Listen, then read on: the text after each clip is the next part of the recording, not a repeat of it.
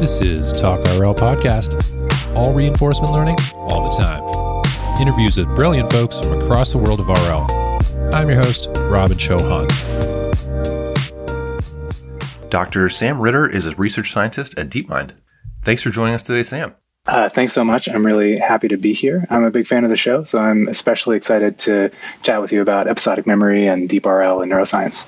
Great. Okay, so you've already started, but how do you describe your area of research? Yeah, so I guess for the last almost 4 years now, I've been really focused on deep reinforcement learning, and especially the use of a particular data structure in deep RL. And that data structure is called episodic memory, which sounds, really specific or fancy, but really it just means that your deep RL agent has an agent state that can grow to arbitrary size. So it's kind of the opposite of having a fixed size agent state. In the kind of course of working with that data structure in deep RL, I've gotten the chance to do some kind of agent performance development work as well as some neuroscience work. So using these deep RL systems as models of human cognition and what might be happening in the brain. So let's start with meta-learning. In your dissertation, you focused on episodic meta-RL. Is that right? Not just episodic RL?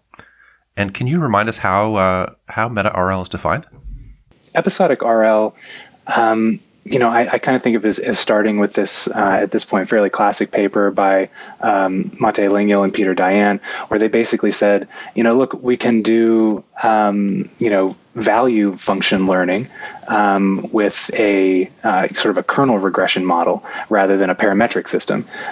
So in that setup, we're going to have basically a storage of all the past states that we've seen.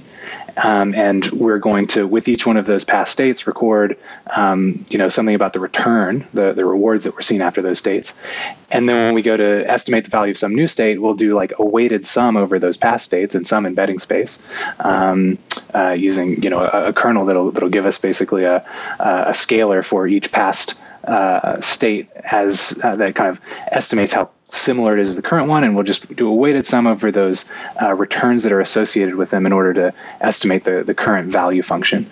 So it's a very specific kind of algorithm, and it's recently been the term episodic RL has been kind of broadened a little bit in some recent work by Nathaniel Daw and colleagues.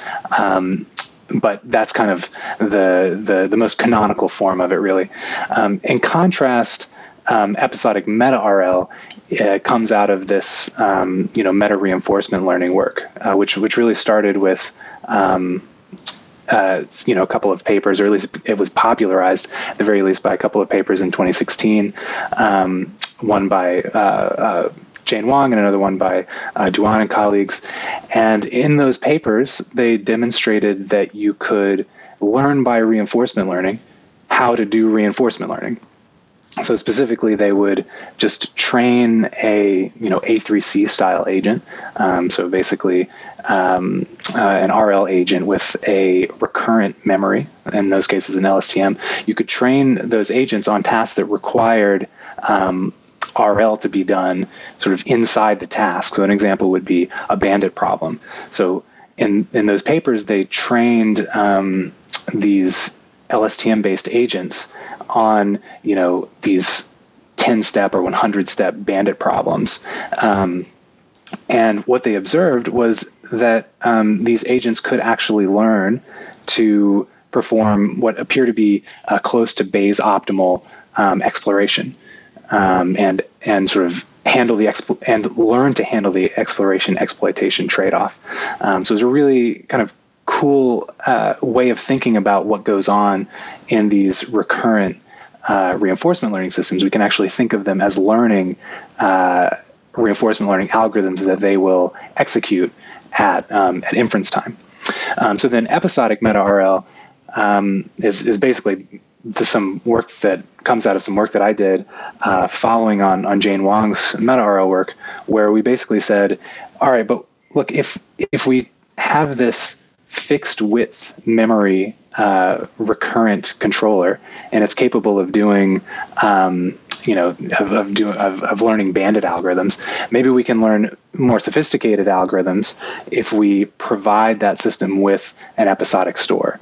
And so, yeah, a lot of the work that you and I will talk about today, Robin, will be kind of expounding on this point, kind of demonstrating what we can do if we add episodic to meta-RL. And I'll just actually point out that the sort of narrow form of episodic RL that I mentioned is the kind of thing that you could, in principle, learn to do by meta-RL with an episodic memory. So it does kind of all fit together. We can say, by episodic meta-RL, we can learn to do episodic RL. We have the data structure and we have sort of the neural networks in place to learn to do that. So meta-RL, is that something that happens in the brain? I guess I always assumed that we evolved to do RL in the brain, and maybe meta-RL is just something we do in software. Is that true, or does that happen in neuroscience? I think it's a question, and it's definitely an open one. So the hypothesis that meta-RL might happen in the brain is sort of built up in a fairly recent paper from Jane Wang and colleagues at DeepMind from, I think, 2017 or 2018 when it was published. It's in Nature Neuroscience, and they basically use this LSTM A3C agent as a model of human behavior and animal behavior and even neural recordings from animals as they carry out various sort of lab tasks. And what Jane and colleagues show in that paper is that with this really simple model, which is basically just a recurrent working memory that has sort of parameters that are or weights or synapses, if you will, that are learned to maximize reward as it's defined in these lab tasks. Just by using that as a model, you can recover some really specific characteristics of human and animal behavior and some striking sort of features in the neural recordings that are made as they're carrying out that behavior. So, do we have like definitive evidence that the brain does meta-RL? I think, that's always going to be hard to ascertain for certain, but I think the evidence is pretty good. And it's a model that I think is, at this point has a fair amount of like recognition by the cognitive neuroscience community. I guess from my point of view, episodic RL and meta-RL are both a little bit exotic. And here you are treating these two things, the intersection of these two things together. Can you talk about why you wanted to treat them together, the pair of them? Totally. Yeah. I mean, I guess it seemed like a really obvious pairing in context. So maybe I can describe that context and it'll seem obvious to you and the audience as well. So basically, I was in the middle of my PhD around the time that Jane did this meta-RL work, and I thought it was really, really interesting. And I'd been working on some language stuff before, but I kind of wanted to make a switch. I was getting really keen on reinforcement learning. And so I went to my advisor, Matt Bofinick, who was the senior author on that paper. And I asked him, what's bugging you about meta-RL? What's not quite there? What are some interesting avenues? And what he said was that the meta-RL agent, the one that has basically this recurrent working memory in the form of an LSTM, that agent basically behaves like a human who has hippocampal amnesia. So what is that? So the hippocampus is this structure in the mammalian brain that appears to have a large role in the storage of information for long periods of time, and specifically in what's called episodic memory. So the ability to remember specific events from the past. And what Matt was getting at there is that these meta-RL agents, you could drop them into, say, a bandit problem, and they would be really smart at, trying an arm and then making the correct inference based on the reward they got, what the right arm to try next would be, and basically doing really smart, close to Bayes optimal decision making. But as soon as you pull them out of that bandit problem and drop them in another one, they completely forget the solution that they learned. So throughout the course of, their experience with that previous bandit problem, they pretty much figured out the task. They solved the task. And as soon as you pull them out, they completely forget it. So you can drop them back in that same bandit problem again. And just like a hippocampal amnesic would do, they have to start from scratch. And they have, the general knowledge about how to solve bandit problems. But they just don't remember that specific one. They don't remember the episode, if you will. So they kind of lack episodic memory. And at the same time, Greg Wayne and colleagues at DeepMind had demonstrated sort of success using episodic memory. That is, in the definition I was using earlier, like using episodic memory, this ever-growing buffer of vectors in deep reinforcement learning. So the Merlin paper had, I don't know if it had come out, but we at that point knew that that agent worked well, and we knew that you could do episodic memory in deep RL, which was quite exciting at that point. It was a novel demonstration. And so my advisor, Matt, and I were thinking, okay, let's see if we can endow these meta-RL agents with a hippocampus. And that basically is what kind of kickstarted the work that ended up in my dissertation. It was basically starting with this goal of like, let's make it so that meta-RL agents can remember the solutions that they discover using their smart meta-RL strategies. I just want to say I enjoyed your two meta-learning talks on YouTube, and I encourage the audience to check them out. We'll have links to them in the episode page. So can you tell us more about how you contrast meta-learning to some closely related terms like transfer learning and few-shot learning? Or is it closely related to those?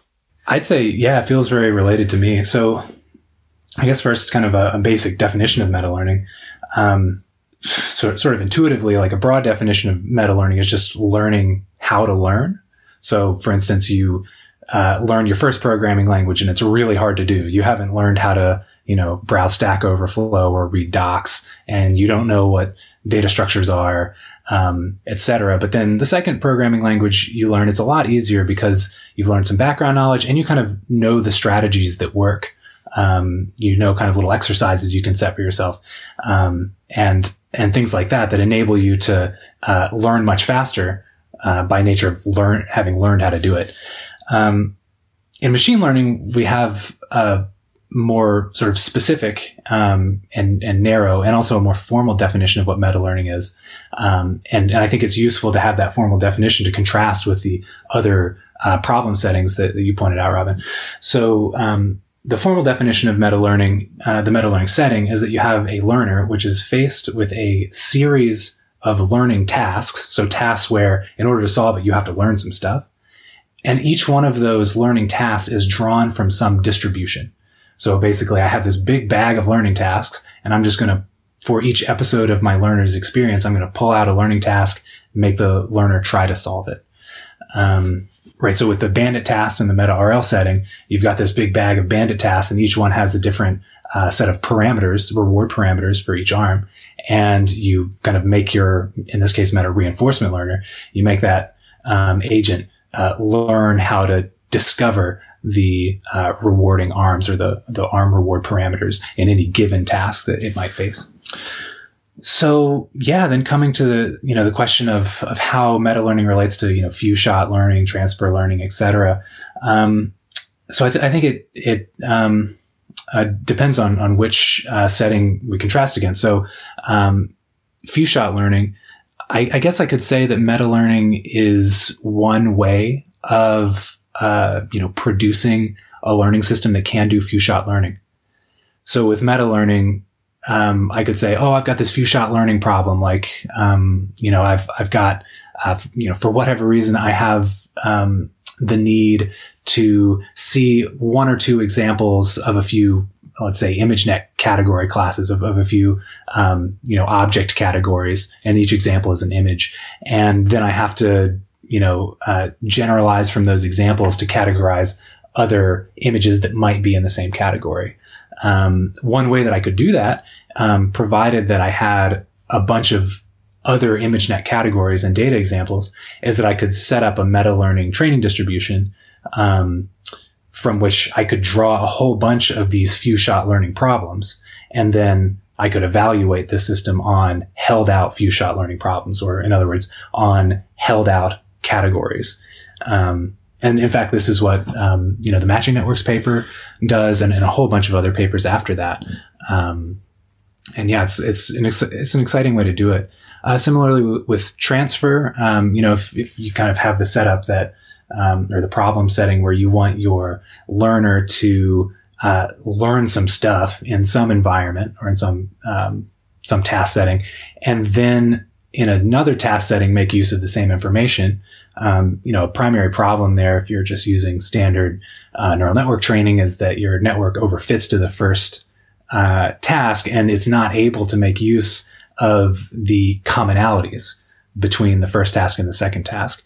And the way that meta learning gets around that is to say, well, okay, we're actually going to sample a lot of these tasks and train the neural network in sequence to solve them. And this prohibits it from overfitting to any particular one. And kind of similarly with domain generalization, it's the same kind of idea. You want to be able to generalize to a new domain. If you can sample a bunch of different domains, then you can prevent from overfitting to any particular one, such that the sort of the key commonalities, the key generalities across them can kind of emerge in your policy. And in continual learning, I'll just do one more of these. Continual learning, I guess I always think of that setting as one where you've asserted that your agent has to experience task A for a while, and then it will experience task B, and there's no option to have the task setting or the environment give you experience from those two tasks interspersed. So it's very much non-IID. And I think that one, in contrast to the other ones we mentioned, I think that is just a very different problem setting from meta learning, where you're kind of insisting that we are not allowed to do this IID task sampling like we do in meta learning. So in some ways, it's maybe it feels like a more challenging and more open problem than meta learning to me. Which I guess our current generation of function approximators really likes IID and really likes being able to go back, or kind of needs to go back to sample previous tasks, and has trouble with this domain shift. Is that right? That's exactly how I think about it. Yeah. I know that people are developing lots of methods for trying to make the learning system itself, or to make the neural networks less reliant on this IID experience generation. But I think it's an exciting open research area. There are some replay methods that seem particularly promising to me. But I think you nailed it. Yeah, it's sort of the bog standard deep learning methods really require IID sampling. And meta learning kind of just says, fine, we'll just IID sample learning tasks for you. Okay, so let's move to the first paper we're going to talk about today. That is Unsupervised Predictive Memory in a Goal-Directed Agent. That's the Merlin paper by Wayne et al. In 2018. Can you give us an overview of this paper, Sam? Totally, yeah. So I mentioned this paper a little bit before because at least for us, for kind of the little community of researchers that I am a part of, it kind of opened the door for using non-parametric memory, or just like an agent state that grows, in DeepRL. So a little bit of context here. This was around 2016 when this work was being done. And, the A3C paper had come out quite recently. So Vlad Mny had kind of shown, okay, right, we can do DQN, which has, a feed forward architecture. But now with A3C, we can actually use, architectures with memory. So we could use an LSTM in a DeepRL agent and get great results. Around this time, we had the NTM, neural Turing machines, and what became the DNC, and there were the memory networks from, Jason Weston and colleagues. So, in addition to kind of wanting to go from feed forward to recurrent, there was this really obvious next step of like, let's also try to do the NTM thing of having an external memory. So not only do we have, recurrence, we have some kind of memory, we also can get away from the fixed fixed width or the fixed vector size inherent in a recurrent working memory. And this seemed to be producing good results in supervised learning. So I think it was a really obvious and exciting direction. The issue was it didn't really work right away in RL. So around the time that I started at DeepMind, this was kind of the state of things. And I wasn't working on deep RL agents at the time, but I kind of was aware that there was, some impediment here. And with the Merlin paper, the basic idea was let's move on the assumption that we're not getting great results in RL with external memory because there's something about the noisy RL gradients that make it so that when you propagate gradients between the sort of retrieval from the memory and the writing to the memory, things break down and it doesn't work. So they kind of proceed on that assumption and say, well, maybe we can use an unsupervised learning method to determine what we write to memory so that we don't have to backprop those gradients through, or we don't have to rely on them anyway. And then we can just learn the retrieval mechanism onto these sort of fixed vectors. And that worked really well. That's basically the Merlin paper is demonstrating that. So I have kind of puzzled over this agent a few times over the years. It seems like every year or so I pull up the diagram, I'm like, what the heck is this thing trying to do? Yeah. Seems very different than agent designs I'm more used to looking at. Totally. So in the figure, and this is one of the times when I wish we had video, but in the figure that describes like the overall agent design, figure 1, it shows a few different agents, like RL LSTM, RL MEM, and then the final Merlin agent. And these seem to be, I guess, variations on A3C. Could you very briefly talk about how these three agents differ? What are they doing that's different? Yeah, definitely. So first I want to say, I'm totally with you and being confused by that diagram. I actually hadn't looked at that diagram in quite a long time because I just sort of knew the architecture from talking to the authors over the years. And I went back to look at it before the interview today because I just wanted to remember exactly what was in the paper. And I found it incredibly hard to parse. Thank you. Yeah, I mean, I don't think you're off base by any means, finding that thing. Slightly inscrutable. I think that the main, the sort of primary components of those agents are quite straightforward though. So the RL LSTM, as far as I know, that is just A3C. There's nothing different about that agent substantively from what's in sort of Vlad's A3C paper. Right. Okay. RL MEM is then the addition of an external memory, where at every time step you're projecting your hidden state with a neural network, and I don't remember if that's a linear layer or an MLP.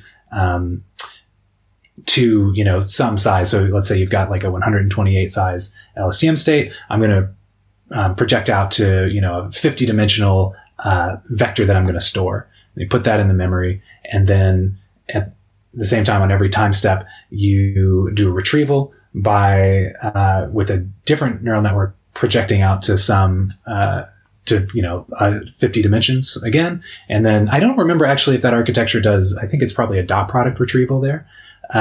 Where you basically do a dot product between the vector that you generated for retrieval, or the key, as it's often called, and the vector you want to retrieve, which is often called the key. Based on the weight you get back from the dot product, you basically do a weighted sum over all of the memories. So it's trying to find similar memories that are similar somehow to the current situation. Is that right? I think that's exactly right. You can imagine learning, an embedding space where that similarity is something really, really specific. It's like, I want states that had a similar color, but I don't care about what objects were present. Or I want states where I was seeing an object with a similar shape, but I don't care what the color was. So it's kind of similarity in some learned space, and you retrieve information based on those embeddings and the similarity in that space. Cool. And then the Merlin agent goes beyond that, adding this memory-based predictor. What's going on there? That's right. So the way that works is you basically, rather than, just storing a projection that you're then going to, and I don't remember actually if that with that RLMM baseline, they backpropagated through it or if they didn't. In the diagram, it suggests that they did backprop through it, which is slightly surprising because there's a later paper, this MRA paper, where they show that things actually work pretty well. It's different tasks when you do that. So I wouldn't read, I'm a little bit reluctant to read too much into like little details about that. But in any case, with that agent, you're just storing a vector that you've either learned from gradients from the future that are backpropagated through your retrieval pathway, or are just untrained. So you're just storing something and it's a random projection, which, believe it or not, that actually does work pretty well a lot of the time. But sometimes not sufficiently well, depending on the task. So with Merlin, what they do is they just run a variational autoencoder on the sort of the current LSTM state in order to decide what to store. So it's basically, the standard, again, this is like 2016, so VAEs are all the rage. So, there's this kind of obvious logical step, which is like, oh, we're not happy with the random projections. And, we're basically not getting good performance when we put random projections in the memory, and things aren't getting much better when we're backpropagating through the memory. So maybe there's some unsupervised loss that we can put on this thing that will make it so that the things in memory are useful in the future. And because VAEs are really popular right now, let's try a VAE. So we'll basically take the vector that we were going to store and we'll treat it as the latents for a variational autoencoder. And I think in this work, they actually were trying to predict the next time step. So I guess it's a variational next step predictor. But, a lot of these details like that, again, I wouldn't read too much into them because it changed a lot over the cycle of this project. Basically, the idea is like we're going to sample some latents and try to either reconstruct the current frame that we're seeing or predict the next frame. And I think it's actually predicting the next frame in that diagram, if I remember right. And basically, I think the main thrust of this paper is like, look, if we add this unsupervised loss such that we're not just putting random projections in the memory, we're putting representations of the current time step that have been shaped by this next step prediction loss, then we can get better performance in our tasks. So what type of tasks does this type of agent work well for? Right. So they have this latent learning task where the agent is kind of just running around in an environment and then, for a while without a goal, and then it's given a goal and it has to navigate to it.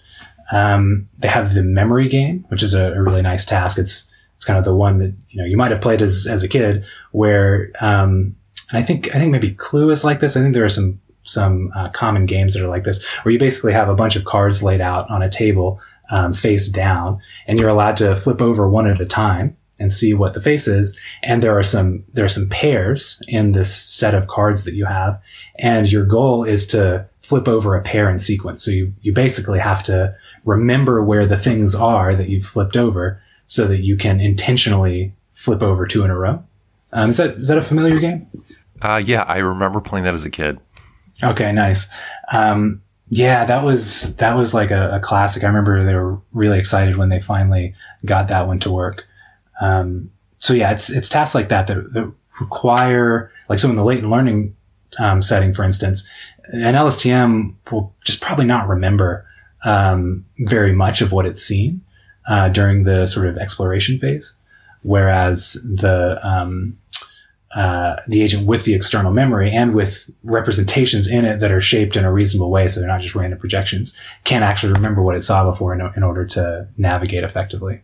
So we had Rich Sutton's Bitter Lesson article recently where he talked about, data always wins, and maybe is that more data always wins? Is that does that inform your choice to focus on MetaRL, that even learning the algorithm one level higher than maybe we would traditionally consider is something worth doing, because with the right data and learning system we can learn to do that better than we could hand design? Yeah, that's an interesting question. I would say that wasn't part of my original motivation, but I think it wouldn't have been a bad reason to do it. it might be a good reason to keep working on Meta RL now. Yeah, it's interesting, that bitter lesson, because, there are a lot of settings right now that I would like to be able to make progress in that I can't make progress in with Meta RL. So as a very basic one, just Atari. So the whole idea with Meta RL is that you're going to sample all these tasks from a task distribution, and by training your learner on it, you're going to get good at solving those tasks super fast. So, okay, can I do that with Atari? I really can't, because I've only got 57 Atari games, and they're really quite different from one another. So, I can't sample 10,000 Atari games or 1 million Atari games, and then the 57 real ones are samples from that distribution, such that I can, have those as my held out tasks and learn by meta learning a great, a really great policy for learning these ones that I care about. So yeah, I wonder about that bitter lesson. Maybe I guess there's a hypothesis that eventually we'll have access to so much data, maybe by learning on all of YouTube, then we can, with other algorithms, it wouldn't be exactly Meta RL like we have now, but with some clever algorithms, we could basically just let the data tell the agent how to solve those. But I have to say right now, as of 2021, I'm really keen on methods that are a little bit more, I don't want to say hand design, but where, as a researcher, we can design something that can solve Atari a lot faster than we can right now, because there, practically speaking, isn't a way to just let the data do it. Cool. And then how does, going back to Merlin, how does it handle exploration? Is it using a standard A3C exploration strategy, or is it doing something different there, do you think? Yeah, it is. So that agent, and actually all the agents we'll talk about up until the very last paper, basically are just using the exploration and the credit assignment. Basically all the RL is the same as A3C or Impala as kind of your standard agent. And it's really just the architecture that's changing in these. There is one caveat to that, which I think in at least one of their experiments, they did like reward shaping, like in the latent learning one, because if you just used the policy entropy exploration from A3C, they wouldn't be able to run around the map to see stuff in order to do the latent learning. So yeah, I think that demonstrates just how much in this past work we were kind of stuck with some of the limitations of the sort of the basic RL algorithm we were working with.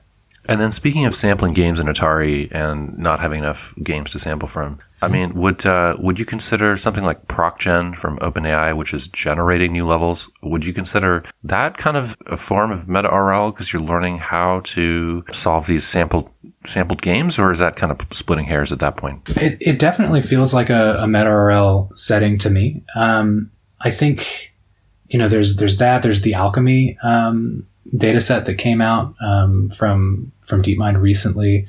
There's CoinRun was another nice one where you could programmatically generate tasks. And of course, like in Majoko and continuous control, there's a lot of Meta RL work that's just like sampling from like a distribution over, how much the legs weigh and things like that. So yeah, I mean, I'm definitely excited about those. I think the tough thing is trying to generalize. So let's say you've trained an agent on like ProcGen or what's that other one? I'm blanking on the name of it, but something like Alchemy. Let's say you train an agent on those, but then you want to generalize to Atari, or you want to generalize to some other game or some task that you want to solve in an applied setting. There's not really a way to do that generalization. It really only works within the task distribution that you've kind of cooked up.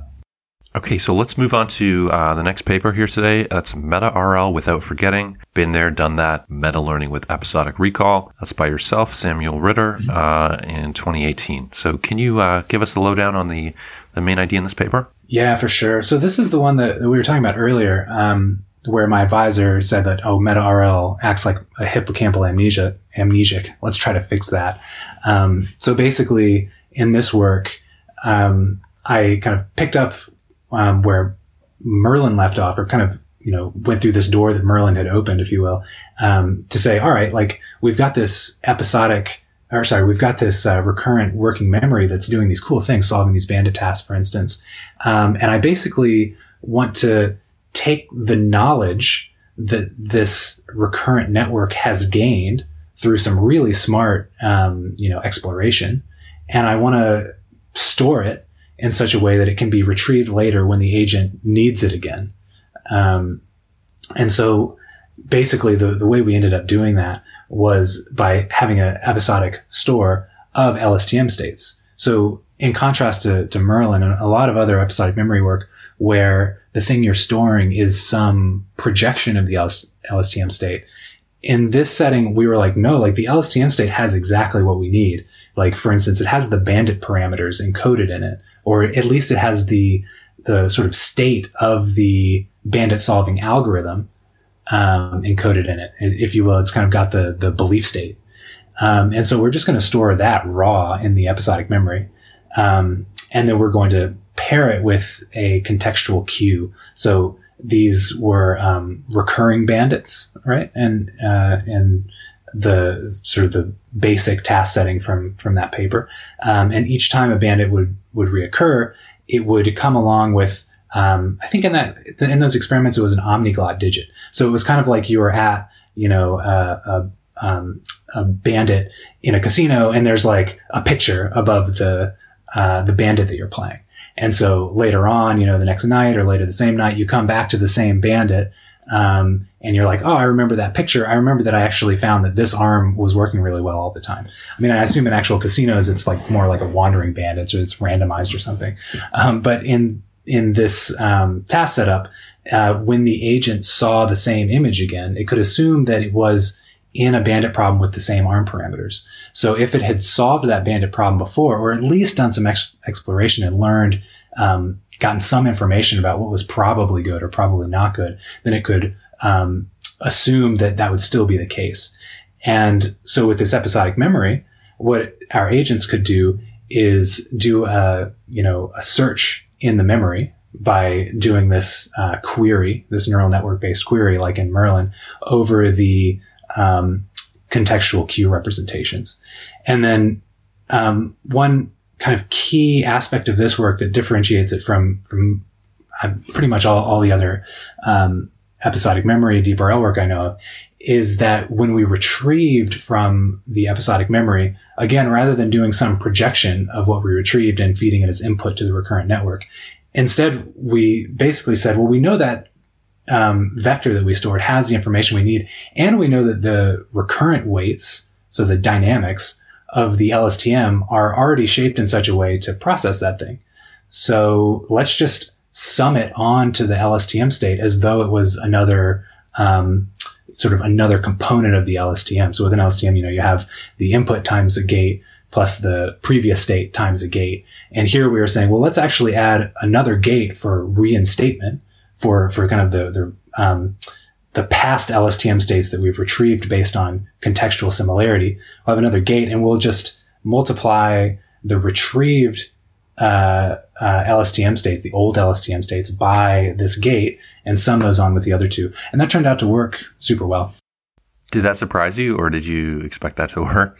I remember, so I kind of expected that it would work to retrieve this information from memory and feed it into the LSTM somehow. I was really happy to see that this particular way of doing it worked a lot better than feeding it as an input or projecting and feeding as an input. And I was especially happy with the formulation where it was basically like another gate. And I think when we talk about the dissertation, part of that will become clear. But I do remember I had this meeting with Razvan Pascanu, and he suggested something about that way of gating. He mentioned something about how you could treat this thing as though it was another gate.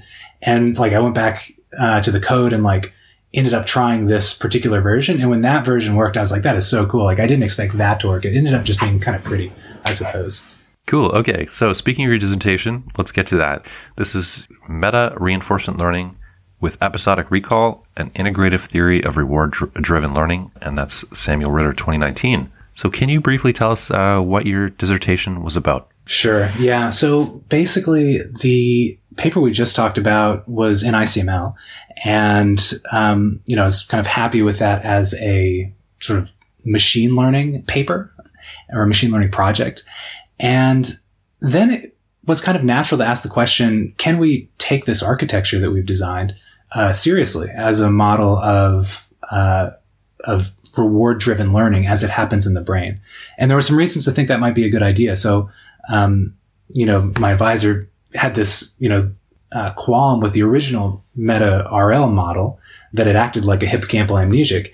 And they actually had this paper where they argued for that model as a model of what's going on in the brain, specifically as a model of the interaction between prefrontal cortex and the striatal dopamine learning system. So just to take a step back there, I mentioned that Jane Wang and colleagues had this paper in Nature Neuroscience on meta-reinforcement learning, and that's the one I'm talking about here.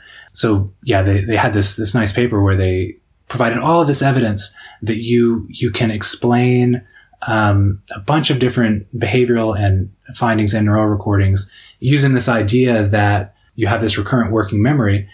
And this is the thing I didn't mention before, and that the weights of that recurrent working memory are trained by a learning signal that's produced by the striatum, which is this subcortical structure. It sits below the cortex and projects neurons into the cortex as well as other areas. And these neurons emit this neurotransmitter dopamine, which is thought, among other effects, to have to kind of modulate plasticity.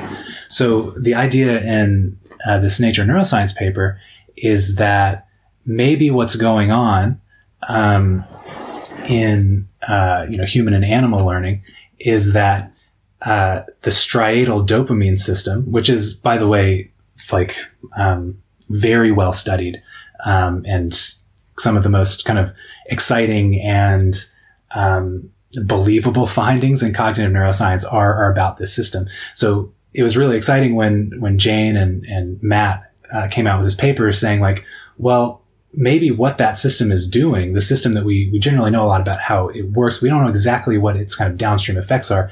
Maybe what its effects are to train the dynamics of this recurrent working memory such that that working memory can then execute reinforcement learning algorithms.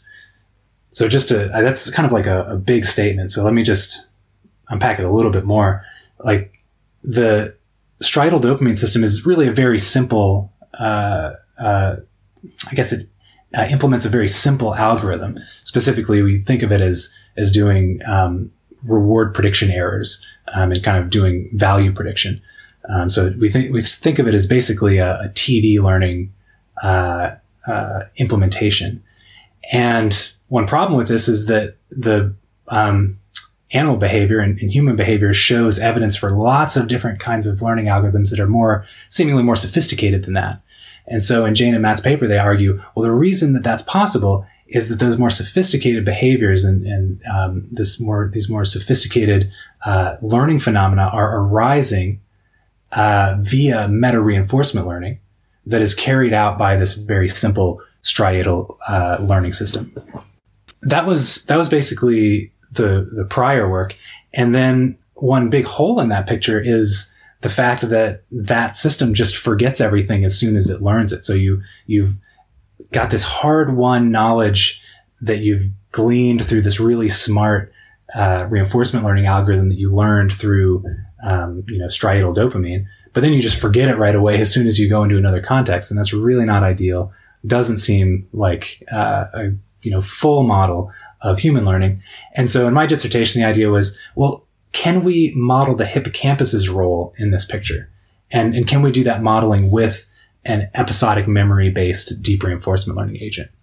So basically, we took that architecture with the this reinstatement process where we store LSTM states, and we say, well, actually, we're storing like cortical states. We're storing like firing rates across cortex. We're storing those in such a way that they can be retrieved when a similar situation happens again. And this is what I said right there is like a very classic model at a high level of what the hippocampus does, going back at least to David Marr. And kind of in our model, we were just implementing it in a very different way rather than having like an attractor network like they would have in older modeling work. We just have this slot-based memory where we just store everything separately, which kind of gets us away from some implementational challenges that makes it really hard to work with those models. And by doing that, basically the thesis shows that you can capture some specific data that pertains to the interaction between episodic learning and the kinds of learning that are associated with striatal dopamine and prefrontal cortex. So it kind of puts it all together into one picture with cortex, hippocampus, and the striatum, and their kind of associated learning phenomena all together, so you can see it via a unified account. Okay, so in this dissertation, you talk about how different parts of the brain are involved in different types of learning.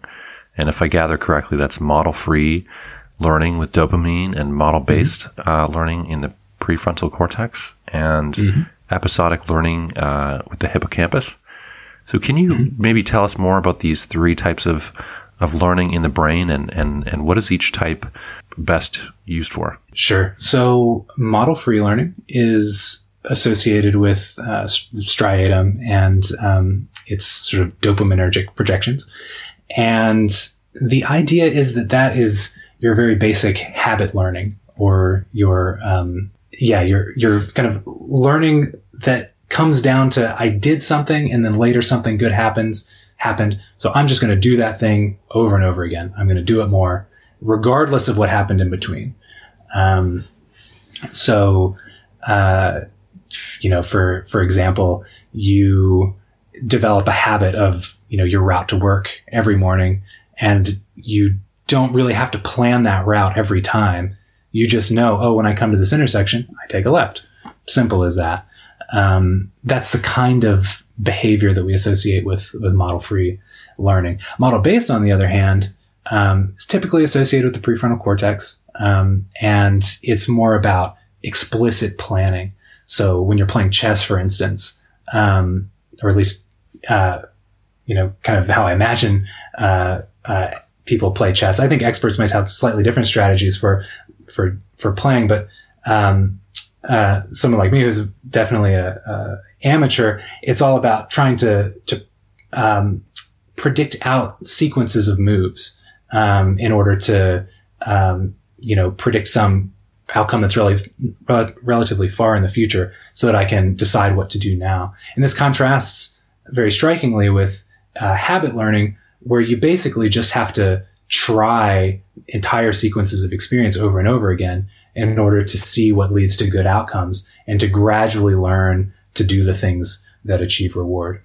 Okay, I think you asked about also episodic, and that's kind of a newcomer, I guess, to the discussion in neuroscience about reward-driven learning strategies. So whereas, model-free learning and model-based learning have these, these very historic legacies, episodic learning really starts with, as far as I can tell, with this paper from Langille and Dayan, and then more recently with there's kind of a preview paper from Nathaniel Daw and Sam Gershman, and then a bunch of empirical work from Aaron Bornstein that basically argues that the picture you get with just model-based and model-free is sort of incomplete, in part because you can see in sort of laboratory experiments the effect of specific single past events on people's decision-making.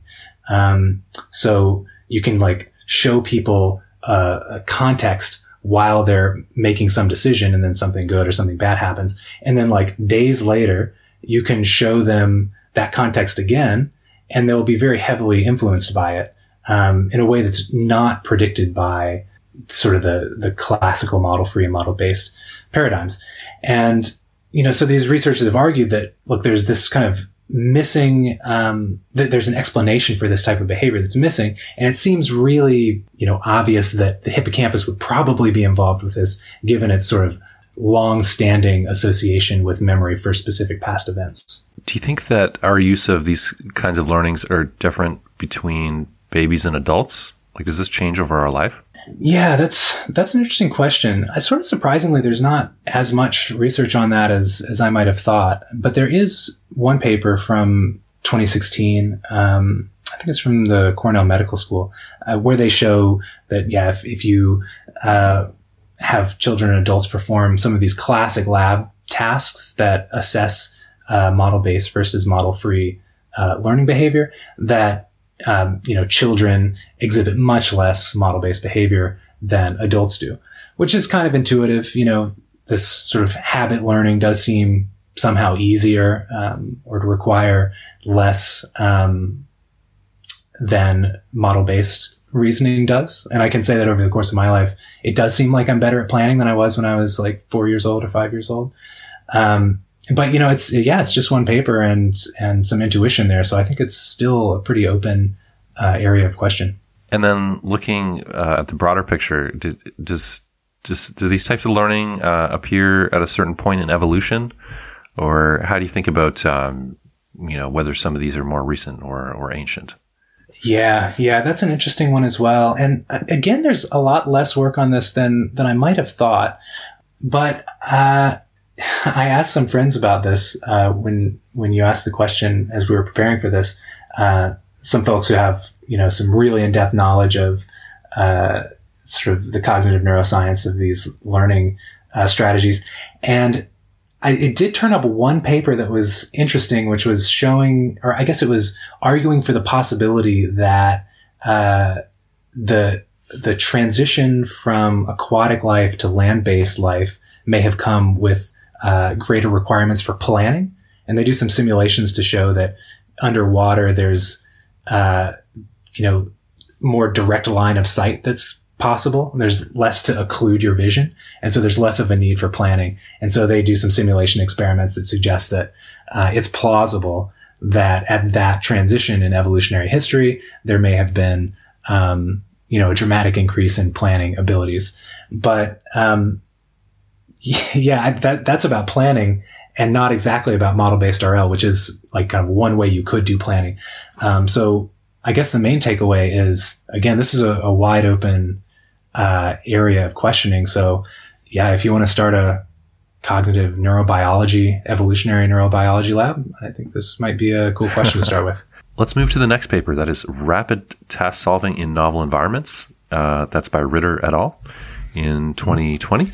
Can you give us the gist of this one? Yeah, for sure. And I do want to point out, actually, that at this point, the next two papers we're going to talk about, in contrast to the earlier ones, which were during my PhD, so it was all very sort of lonely and isolated work. These were done in tight collaboration with some other people. So I really cannot by any means take all or even much of the credit for it. So especially, I want to say David Raposo, I've been collaborating with for the last 2 years. It's been amazing.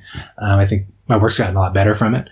And also in this paper, Ryan Faulkner and Laurent Sautran, we were kind of all working on it.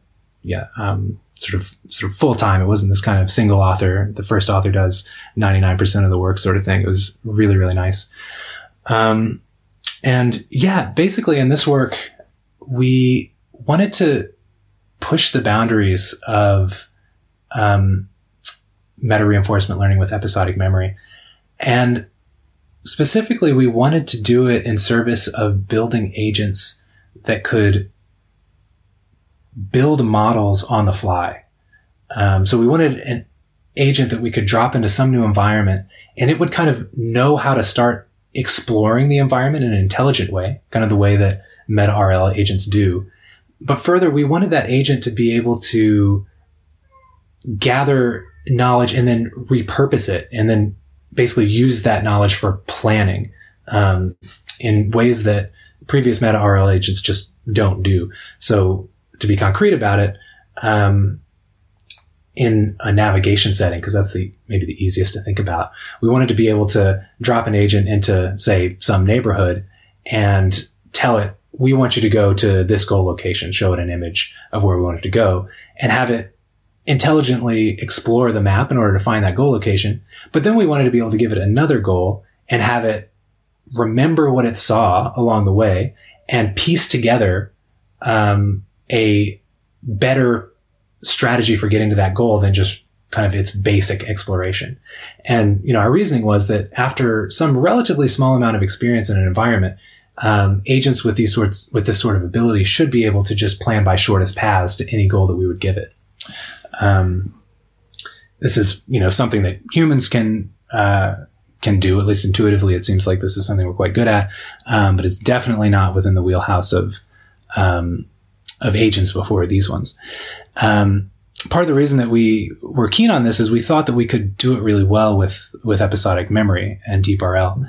And so we started out with, with tasks like the one I described. So maybe I'll just go with that one. We used the StreetLearn environment that came out a couple years ago.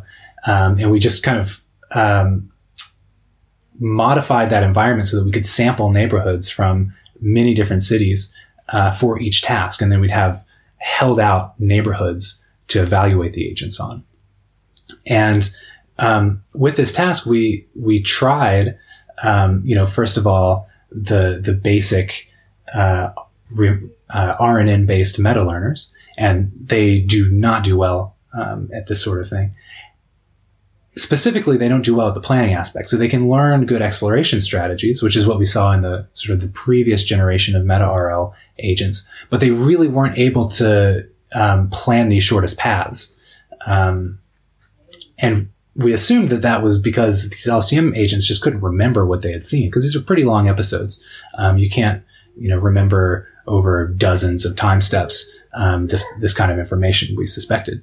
So we then moved to the next step of more sophisticated memory agents, which was Merlin. And there was this other one called MRA that had come out more recently.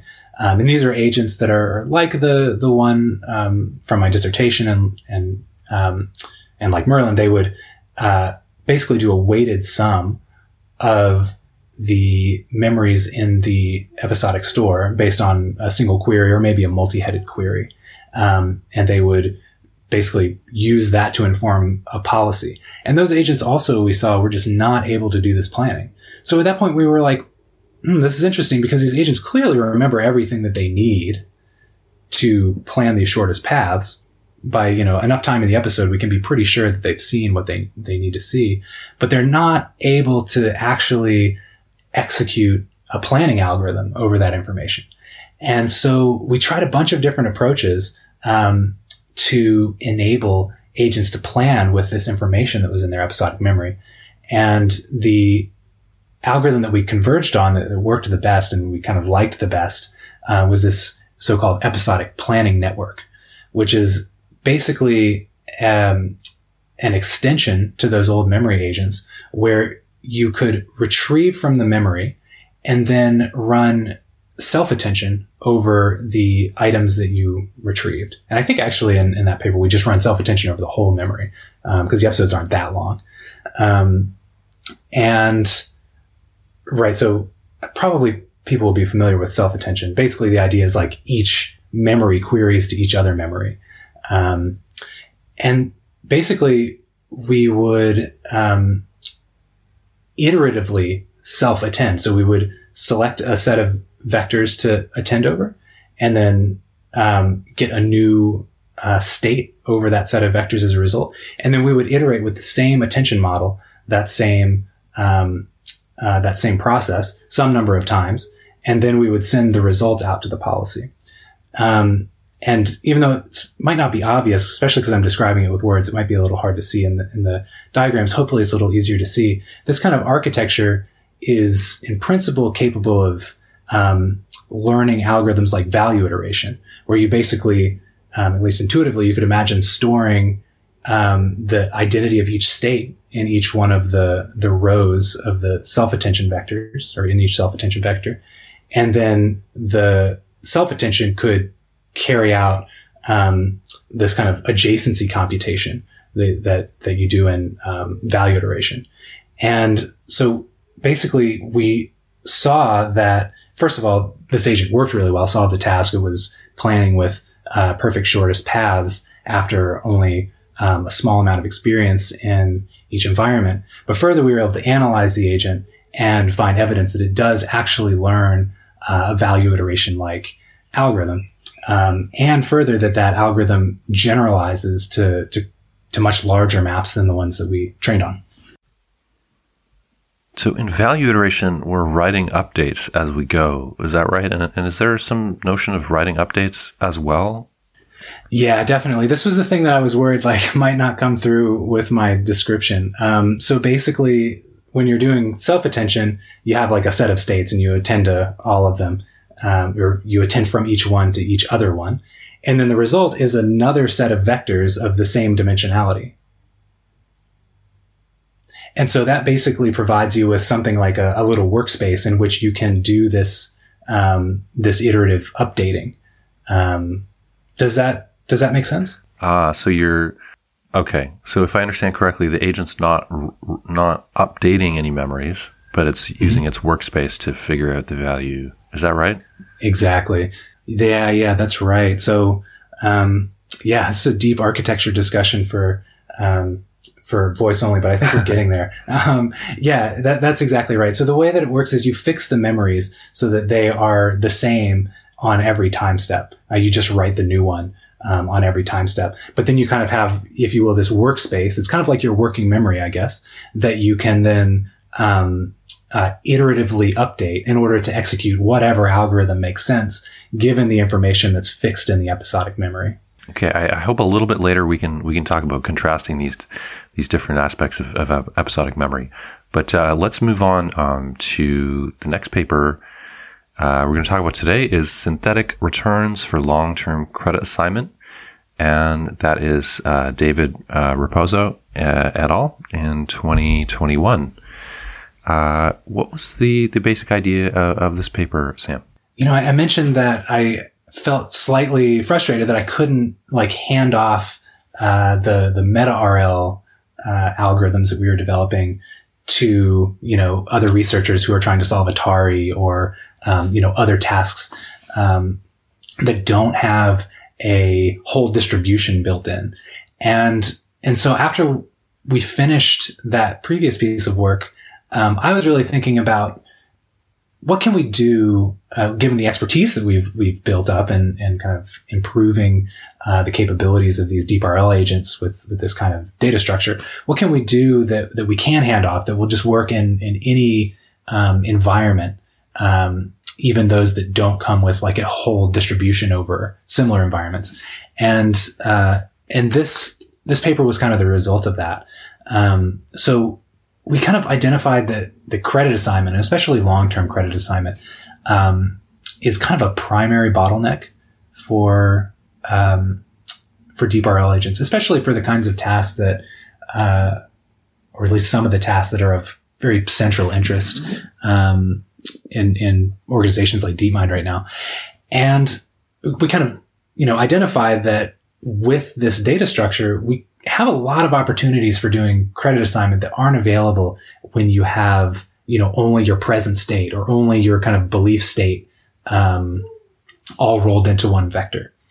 And so this paper was basically, an effort towards kind of making good on the promise of this data structure, for doing credit assignment over a much longer periods of time, and with some kind of better variance properties, than what you get in sort of standard RL algorithms. So can you contrast the idea of synthetic returns with n-step TD learning? It seems like there's something a little bit similar there in terms of bringing the value far forward or far backwards. N-step TD learning is, I guess, an example of this very general class of credit assignment algorithms, which I think, the vast majority of the credit assignment algorithms I know of are in this category, the ones that are prominent in DeepRL certainly, where basically in order to sort of define the value or the utility of a state or a state action pair, you basically try to sum up over all the rewards that happened after that state or state action pair. And with deep learning, we do this with a particular class of function approximator. We use neural networks to try to predict the value, and then maybe we also will kind of train a policy that basically optimizes the same signal, the sum of all the future rewards, right? This is true in n-step TD learning, and even if you just do Monte Carlo unrolls all the way out, it's the same property. And one issue with that is that you might have a bunch of rewards that came after some state action pair or some state that are completely unrelated to that state. But then you have some future rewards that are related, and you don't really have a way to segregate those unrelated and related rewards out, segregate them from each other in order to sort of learn only about the ones that matter. Instead, you kind of just have to sample a lot of experience so that you can let the unrelated ones average out. They'll just average out to zero, but it takes a lot of data to do that. And so we really wanted to get around that. And so and I actually will just take a step back, because I think when you asked about TD learning, you might have been asking about this point. Like with TD learning, you can just bring rewards arbitrarily far back if you're willing to wait long enough through kind of sort of the value function learning, the value function bootstrapping. But you still are faced with this fact that the value function bootstrap that you're predicting is itself trying to predict a bunch of rewards that might be totally unrelated to the state or state action pair you want to get evaluation for. So with the synthetic return algorithm, the idea was maybe using the episodic memory, we can, for each state, and we could have done state action pairs, but in this case we did states because it was a little simpler. Maybe we can learn which future states have rewards that are related or are predictable by the current state, and then we'll create a value estimate or a utility estimate. It may not be exactly a value. We'll create a utility estimate that is sensitive only to those ones. So we can just right off the bat ignore all the ones that are unrelated.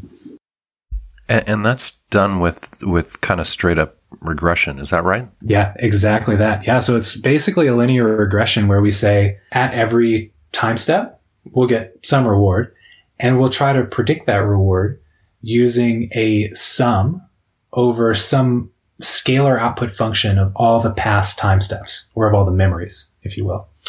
And the result of that is like a linear regression model that for each state tries to output its reward as a sum over all past states, and then the sort of the weights of that regression model act like they act like a credit assignment signal. They basically say this past state contributed this amount to the current reward that I'm getting. And so using this method, I think you got really pretty dramatic results. Is that right? Like in the skiing game and others? Can you tell us about the performance here? Yeah, sure. So basically we started with, really simple, the simplest possible task to illustrate for ourselves, including how this would work. We called it the chain task. But then we moved to something slightly more complicated, which is catch, this sort of classic debugging task, but with a twist where you would the agent would play like 20 rounds of catch without any rewards. And then at the end, it would get rewards for all of them.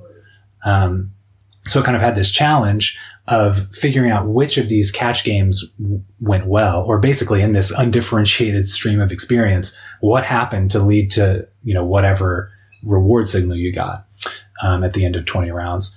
And basically we saw that the regression model worked just as we would want to. It worked in such a way that at that last time step, the memory output function would be, high only for the time steps at which the agent caught the ball. And it would be zero or be close to zero everywhere else. So as a result, you would basically see these little spikes. If you kind of plot the memory output function for each memory over time, you would see a spike every time the agent caught the ball. And, sort of intuitively, if you just plug that signal, the spiking signal, in as a auxiliary reward, you'll learn a policy. And when I say plug it in as an auxiliary reward, I mean, you just take whatever agent you have. In our case, it was an Impala agent, and you just augment the reward with this memory output signal. If you just do that, then you'll find a policy that catches the ball. It works super well. And it's actually, we didn't have a lot of seed variance there. It's pretty hyperparameter insensitive. So that was really nice to see. And then, you mentioned skiing. skiing actually has a pretty similar structure to that, where you have to kind of go through all of these gates. This is an Atari game. At the end, you get a reward for all the gates that you hit, or all the gates that you pass through. And, just as a little context, this game was among the last to be solved at all by DeepRL agents. It was just by Agent 57 and spring of 2020 that it was solved. And in that case, they had like a giant discount factor, and they had to wait for 80 billion steps almost for this thing to be solved. And, it was believed that the reason for that is this really long reward delay, and this kind of variance in the credit assignment signal. So yeah, we were really happy that we were able to just totally nail that task, solving it in more like 1.5 billion. So I think it was like a 25x gain, because they had some seeds that were solving it in like 50 million or something like this. But it was, a really big speed up, even with a much worse or a much less sophisticated agent than the RTT2 Agent 57. So it really felt like we kind of figured out what was hard in that task and just really solved it. And that was basically where we ended with that paper. So do you feel like this is making progress towards solving temporal abstraction in RL? Yeah, that's a really interesting one. I think it could be. One way I could imagine this sort of contributing to effort towards having temporal abstraction or agents would basically be to compress the memories that go into this regression model. So right now we have this regression model where we have basically one regression for every time step. But it doesn't really have to be that way. We could have one regression weight for every 15 time steps or every 30 time steps. And I guess we could even learn the number of time steps that are kind of treated as a single chunk for the purposes of credit assignment. And then we could kind of do the same process hierarchically. We could say, my regression model says that there is, a reward component of 3 associated with this 30 time steps. So now I'm going to do another regression over those 30 time steps to see which of them contributed, which of them, in the context of this policy contributed that reward. And as a result, you're kind of getting sort of a hierarchical and sort of temporally abstract learning algorithm. The performance here is super interesting, like with such a simple method to improve results so much on a really hard task. Congrats. I appreciate it. Yeah. It was really exciting to see that result. I'm not going to lie. So, but can we talk about the limits here? Like, first of all, is this entirely on policy? Because I think the regression is assuming that the policy is going to be similar next time around. Is that right? Oh, I think that those are really good questions. So yeah, I'm happy to talk about the general limitations, and specifically the on policy case. I think is an interesting one. So, it's almost on policy with Impala. It's very slightly off policy, basically. And I think it's an interesting question how this will play out in the off policy case. And I think maybe is this what you're getting at? So basically, we're learning something that's like a value function. It's like this utility function that is policy dependent, right? Like the regression weight that I get to some particular time step depends on what the agent did in the future, in between that time step and the reward that's being decomposed. So you've got this, policy dependent utility function. And so is this whole setup going to work when we're learning off policy? Basically when we're doing, some of the data points in our regression data set are from old policies. And, I think at least from a theoretical point of view, it's a really interesting and sort of tough question because, the prior work that I know of, they basically do this off policy correction that amounts to downweighting the gradient or downweighting the learning signal as you roll time forward if your current policy differs from the one that generated the data that you're learning from. And in this case, our stated intention is to learn on really long-term dependencies where a lot of the stuff that happened in the middle doesn't matter. So if we use like a, retrace style off policy correction, we're going to just kill our learning signal, even though it may have been unnecessary to do that. Is that the issue that you were getting at? Yeah, I just wanted to talk about some of the assumptions that go into that regression, and it seems like that's one of them. That the regression is kind of conditioned on the policy, or maybe being near policy or something. Yeah, it could be. I mean, one maybe counterpoint here is that I'm not sure if it's exactly like an assumption of the algorithm more than it is just the setting we were in experimentally before. It's possible that things will actually work better when we have kind of a distribution over policies that we're learning from. Like something that we saw actually is that, for instance, in skiing, there's this tendency of the agent to learn the task and then like forget it. So it kind of seems like it learned a good regression model that, spikes for the gate hits or for some other good actions. But then the agent starts doing those actions all the time, and it kind of no longer needs to decompose reward in that way because it's just always getting that reward. It doesn't need to look at those gate hit variables anymore. And it's because of the on policiness that this happens. Because your policy is always exactly the same, you don't have to do regression. You just know what the reward is going to be in the current state because you always do the same thing. So the regression model kind of breaks down if you're too on policy and your policy is too perfect. So I think it's a really interesting experimental question for at this point. What happens when we have a replay buffer so that now our utility function is no longer defined over, a policy pi. It's defined over a expectation over policies pi that are sampled from a replay. I'm really excited to explore that some more. In terms of the brain, we talked about TD learning and one-step TD learning with bootstrapping can be quite inefficient, slowly propagating that value signal. Can you say anything about how that compares to what's happening in the brain? Like, do we have that problem in the brain of inefficient one-step TD learning, or are steps in time treated in a very different way in the brain, or maybe we just don't know that yet? I think it's a really interesting question. I think with a lot of questions about neuroscience, this one verges mostly towards the last option you gave, that we don't totally know. Right. I mean, this classic result that dopamine tracks the RPE is suggestive that there is some evidence that there is kind of time step by time step TD like reward learning going on in the brain.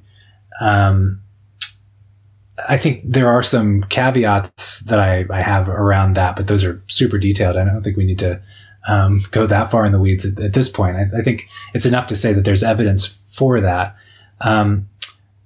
But there isn't evidence that that's the only kind of learning that goes on in the brain.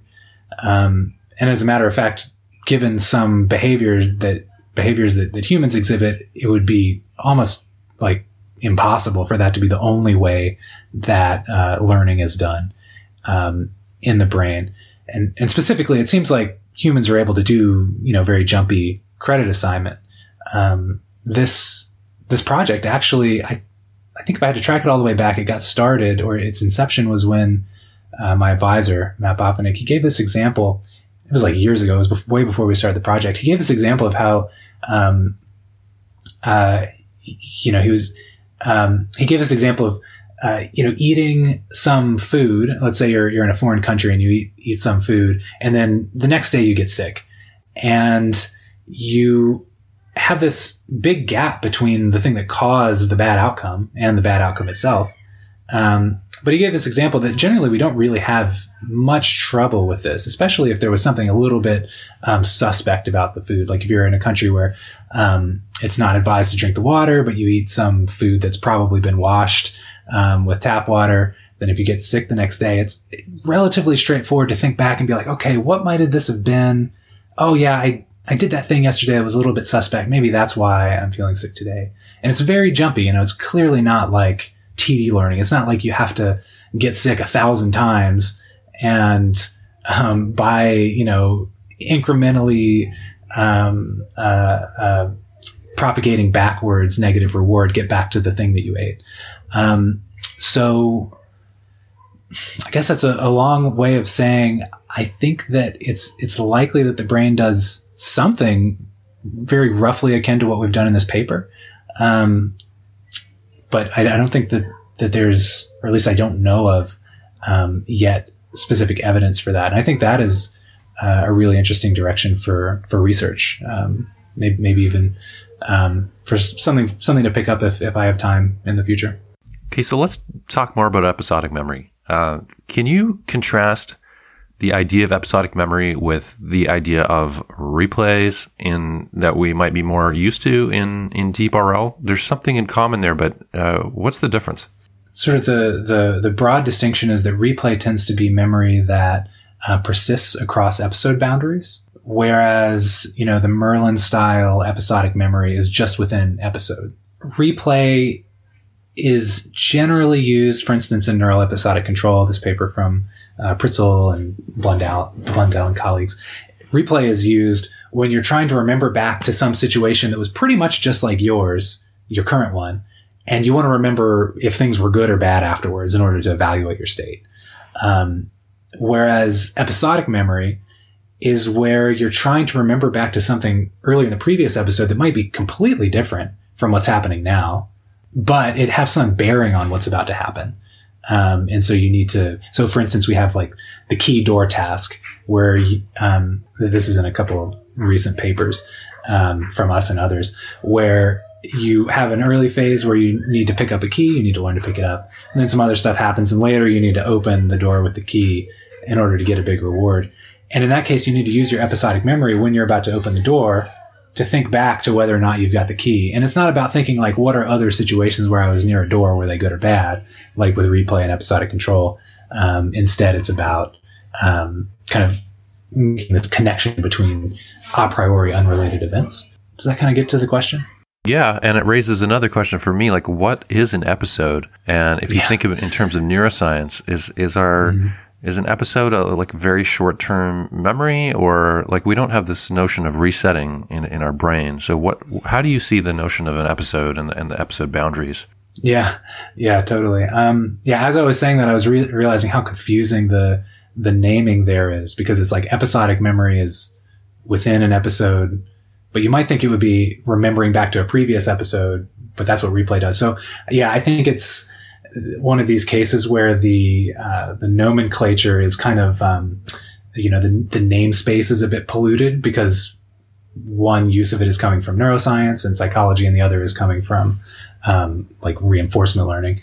But yeah, so to answer that question about what it means, I guess in psychology and in neuroscience, it's often defined kind of loosely to just be like some specific thing that you remember from the past, a specific event.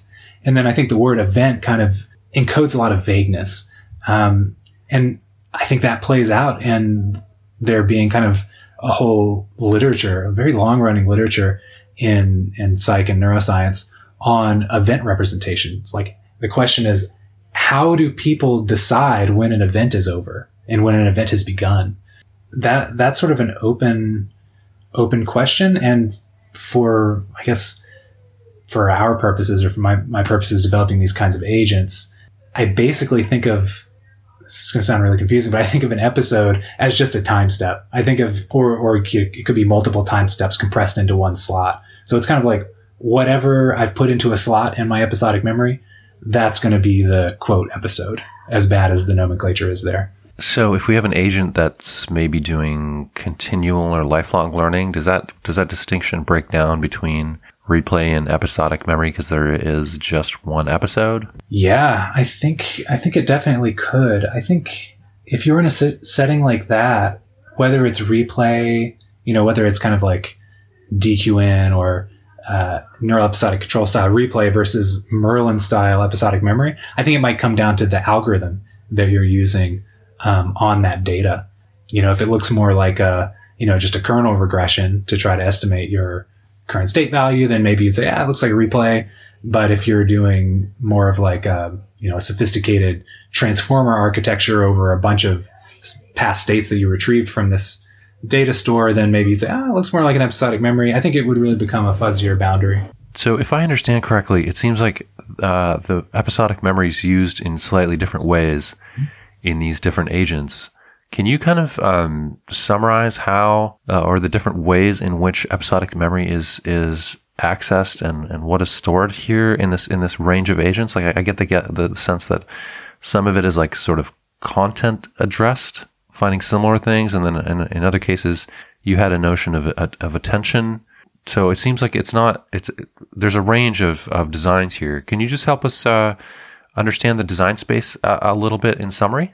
Right. I mean, I guess you've got this data structure, which is just a buffer that you can put vectors in. And the design question is, what vectors should I put in it? How should I produce them? And what should I do with those vectors when I pull them out? And so I guess the answer to those questions from sort of basic, I guess like the standard models of cortical and hippocampal learning. So kind of the model of how the storage and retrieval is done that you would find in Randy O'Reilly's neuroscience models or Edmund Roll's neuroscience models, basically says that what you store is just your cortical state itself. So this is kind of what's in like the model in my thesis. You just don't project it. You don't do anything special with it. You just store it. And then when you retrieve it using this sort of associative mechanism, like you mentioned. You basically, at every time step, you look for things that are similar to your current cortical state, maybe along some axis. So maybe you learn some projection of your current cortical state for doing that associative retrieval. And then when you retrieve it, you just, you reinstate it. You just plug those activations back in. So with something like Merlin, you kind of have a little bit more, mechanism in between the, the cortical state, if you will, or the working memory and the storage. So in Merlin, you say, well, I don't think that's going to be quite enough. Like, I don't know enough about the future when I'm in the past to know what I should look for. Like, what about my sensory experience matters? Like, I've got this huge barrage of visual data coming in and a pretty small vector I store in memory. I don't know what I should encode. So I'll use like a self-supervised learning objective to shape the representation I store. And then when I retrieve it, this was the thing, I don't remember exactly what they do in Merlin. I think that they do an associative retrieval using the LSTM hidden state. And then I think that they feed it back. They feed the result into the working memory as an input. So it's like, you've got your observation coming in through a ConvNet and then into your LSTM through the input gate. And then you've got this additional vector concatenated with the conv output. Maybe I'll just mention that transformers also can be kind of described with this paradigm. So you can basically say with a transformer, at every time step, I'm writing some vector, and maybe I'm going to back propagate through the retrieval process in order to determine what to write, or maybe I won't. So in the episodic planning networks paper, we have this transformers-like architecture, and we just don't back propagate through. We found that we didn't need to. And then on the retrieval side, we basically, instead of just querying with one attention head from the current working memory state to all the memories, we just have each memory query all the other ones. And then we aggregate the result with like a reduce max, I think. So at this point, you're getting into like the full spectrum of just like deep learning hackery, all to answer this question of like, I've got this big batch of vectors. How am I going to turn it into one vector to send it out to my policy layer? And yeah, I think, it's a really exciting space of architectures. It's also explored. I'll just make a quick mention of Emilio Perecito's paper where he uses transformers and RL. It's a bit of a different architecture, but still fits into this same kind of paradigm where it's just some different decisions about exactly what that self-attention architecture looks like. Can you talk a bit about the relationship between RL and neuroscience?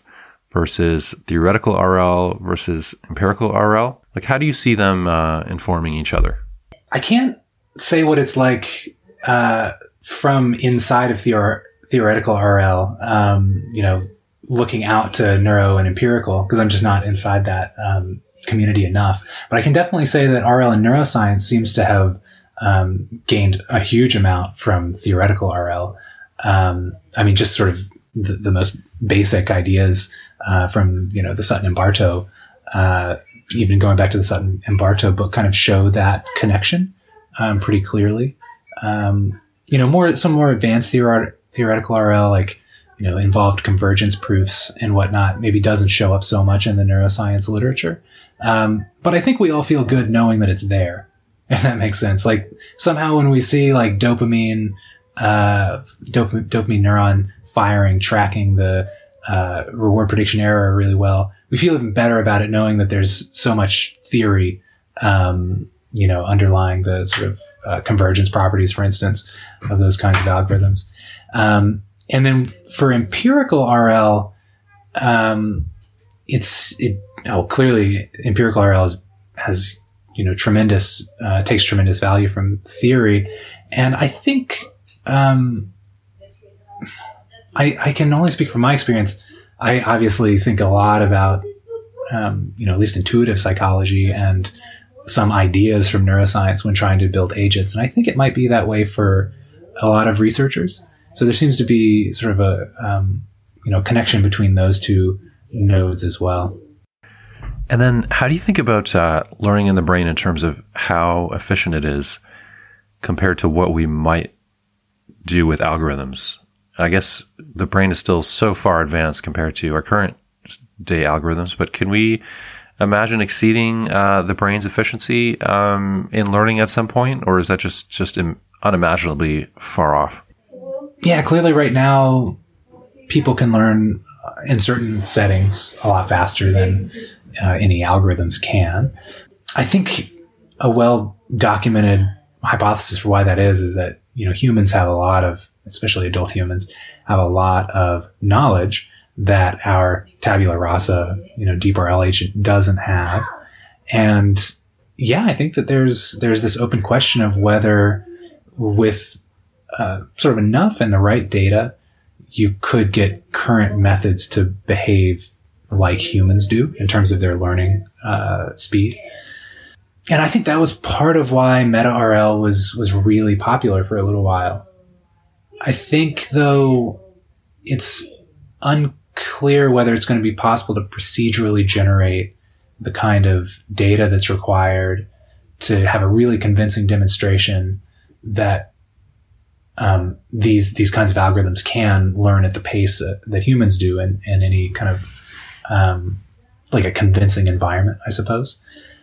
And I think it's going to be really interesting to see over the next few years or decade whether there are improvements in just on the algorithm side that enable a tabula rasa agent to get kind of close to what humans can do, or whether there will be cases where some researchers are able to find problem settings where there is the right kind of data to learn to do something really impressive.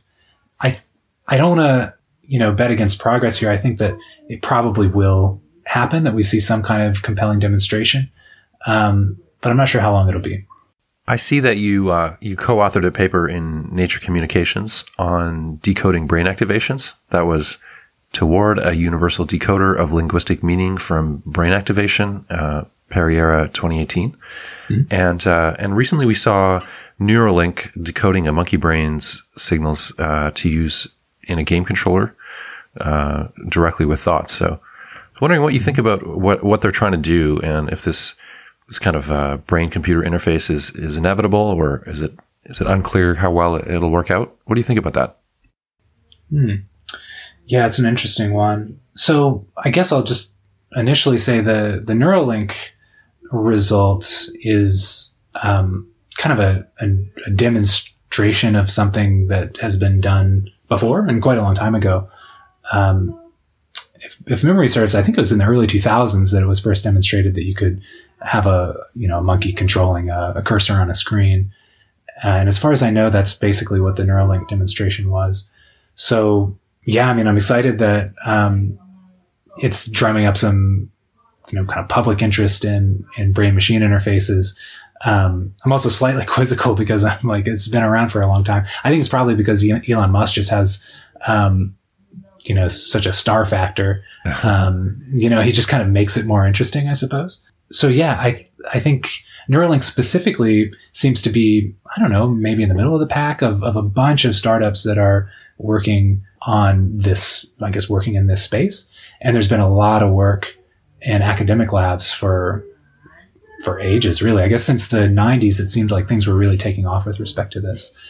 I think it's a really interesting direction to go there. So yeah, I did work on that paper that you mentioned.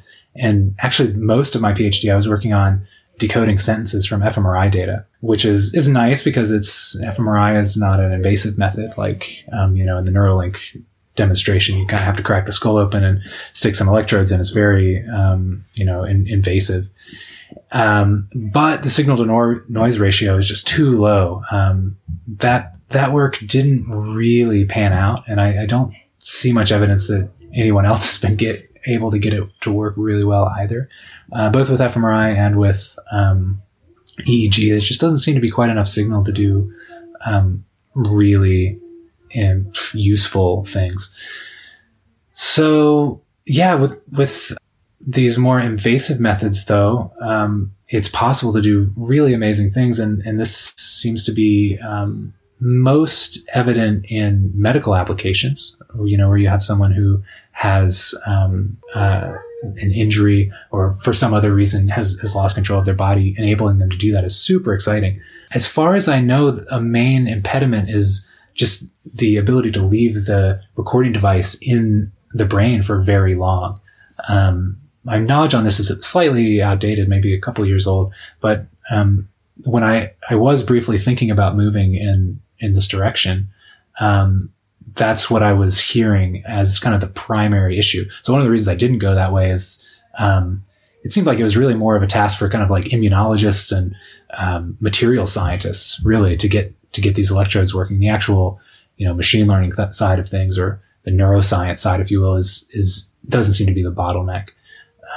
So I'm curious what'll happen with that field over the next few decades.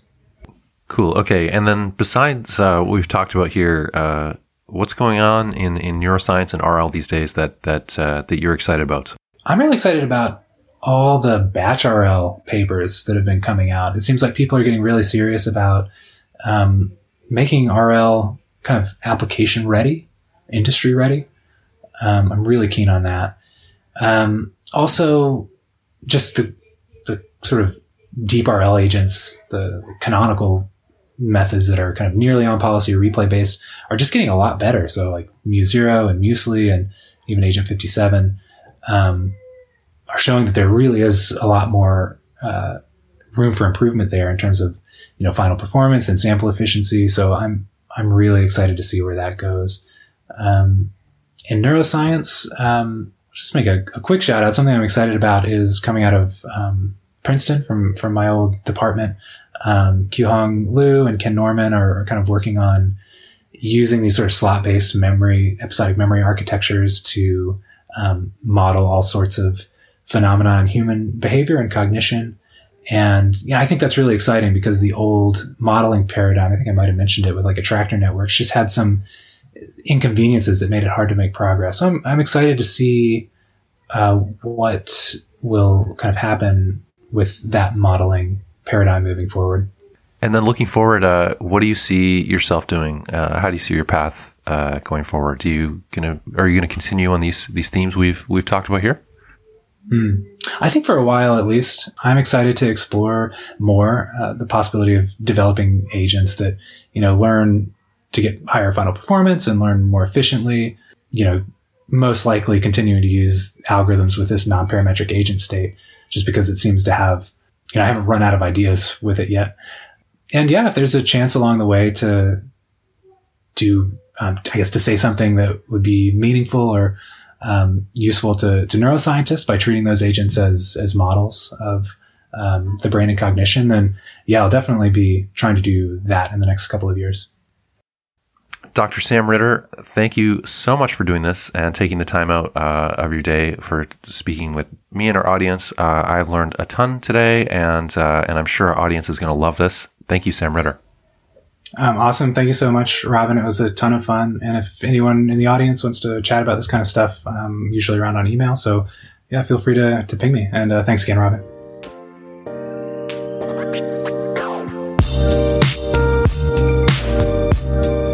Notes and links for this episode are at talkrl.com. If you like this show, I need your support. You can help in a few ways. 1, subscribe on your favorite podcast platform. Subscriptions make a big difference.